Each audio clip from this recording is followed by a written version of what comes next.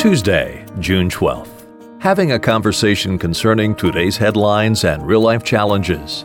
I'm Tom Lamprecht, along with Pastor Harry Reeder. Stay with us as we apply a biblical worldview with gospel solutions to put the issues of today in perspective. I want to take you back about 20 years ago, a story involving Monica Lewinsky, a 22-year-old intern at the White House, and President Bill Clinton. We know that story, but it recently came up again in an interview by NBC reporter Craig Melvin. He was interviewing James Patterson and Bill Clinton. They co-authored the new fictional novel, The President is Missing. During that interview, Melvin asked Clinton if he ever apologized to Lewinsky. Let me give you some of that dialogue. "I apologize to everybody in the world," Clinton said. "But did you apologize to her?" Melvin said. "I have not talked to her," Clinton said. "Do you feel like you owe her an apology?" Melvin asked. "No, I do not," Clinton responded. "I've never talked to her, but I did say publicly on more than one occasion that I was sorry. That's very different. The apology was public." Clinton went on to somewhat victimize himself, saying that he left the White House $16 million in debt because of this event. Craig Melvin, I thought that was a good example of journalism in terms of pressing an issue, asking the questions. That is the landscape that is littered by the acknowledged Clinton affairs all the way from his governorship in Arkansas and the relationship that Hillary Rodham Clinton had in the enablement and cover-up of those affairs. But I think it does surface a number of things. Right now within our culture, that interview and the public dialogue is revealing the angst and the chaos that the secular world in life view is producing as it now has risen to ascendancy in the culture.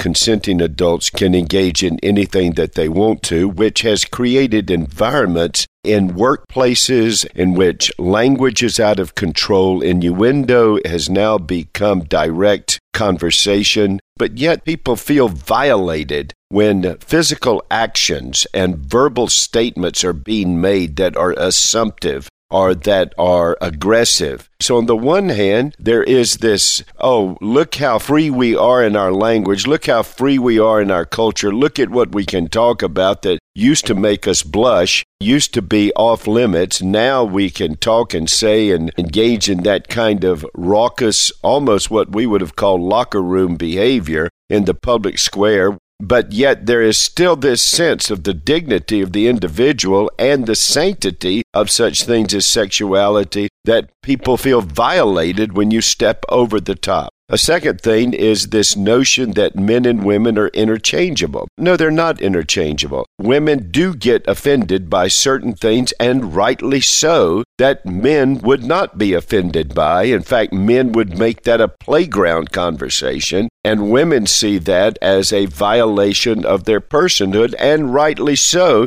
and expect men to have restraint in those areas. And yet we create a culture in the workplace that actually promotes those kind of relationships that are over the top, that are aggressive, that are assumptive, and I think ultimately destructive. Is there any place that this is more evident than what happened in the White House? I'll never forget the moment when I found out about it. I turned on Ted Koppel Nightline, and this story is breaking where the President of the United States, man old enough to be the father of this intern, I'm sitting there thinking, I am in a culture where I could not even send my daughter into the Oval Office as an intern at 20 years of age with confidence that a president would restrain himself, would respect her. I can have confidence as a father that would be a safe place for my daughter. But then when we hear President Clinton's response to these questions, Tom, now that takes on even a different dynamic. What he then begins to respond is basically, I'm the victim.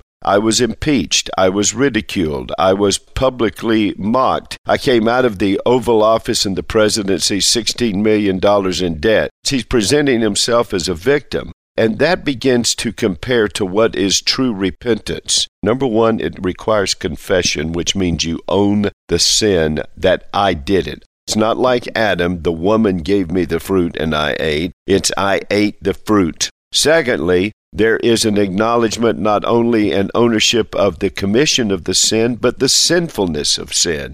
and it pains me to know the effects of my acts in terms of who God is and in terms of the people who are suffering because of my sinful acts. And it's not a penance to be saved. It is just a reality of the sinfulness of sin, which leads to a third thing. You are concerned about those who are victims of your sin, and you want to do restitution and restoration and reconciliation. What has this done to Monica Lewinsky is what he ought to be thinking about, not what has it done to me. I'm the victim of my own sin. There are consequences in our life when we sin, but our focus is on we have sinned against God and we have sinned against others, and the glorious truth that if I confess my sins and put my trust in Christ, I can be forgiven, and I can also be empowered to move into people's life to ask them to forgive me, and therefore it is inexcusable that the president would not come to Monica Lewinsky.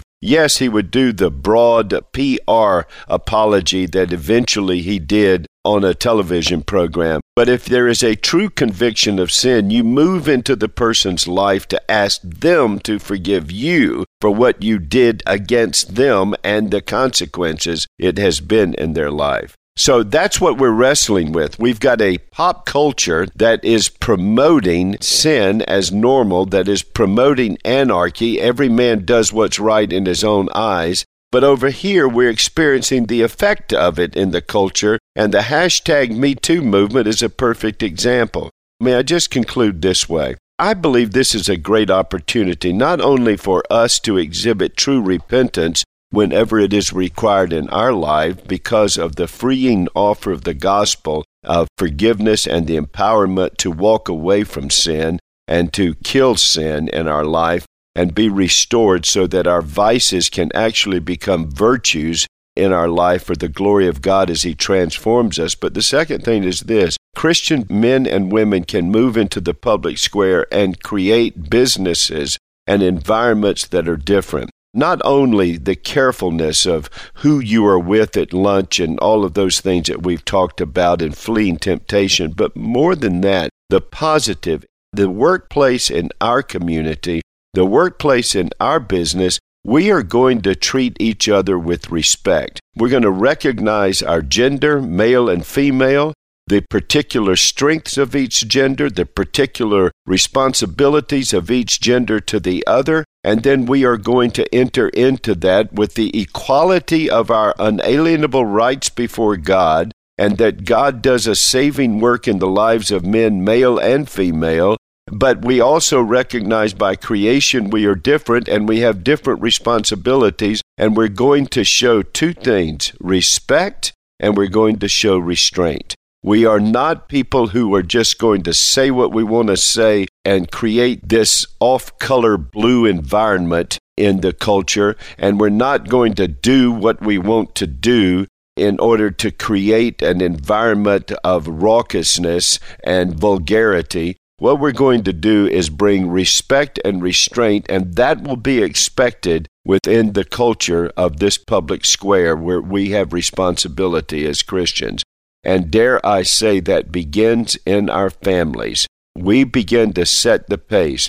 Young men and young women growing up in homes get the idea of how do you treat someone of the opposite sex by watching how a father treats his wife and how a mother treats her husband. And what ought to come out of that is men ought to set the environment of respect, restraint, and affection. Women set the environment of order and decorum. They bring those dynamics into an environment, whether it's the family, the community, the church, or the home. So those are just some thoughts around what that interview spawned, Tom. Well, we do invite our listeners to join us again tomorrow as we deal with pop culture.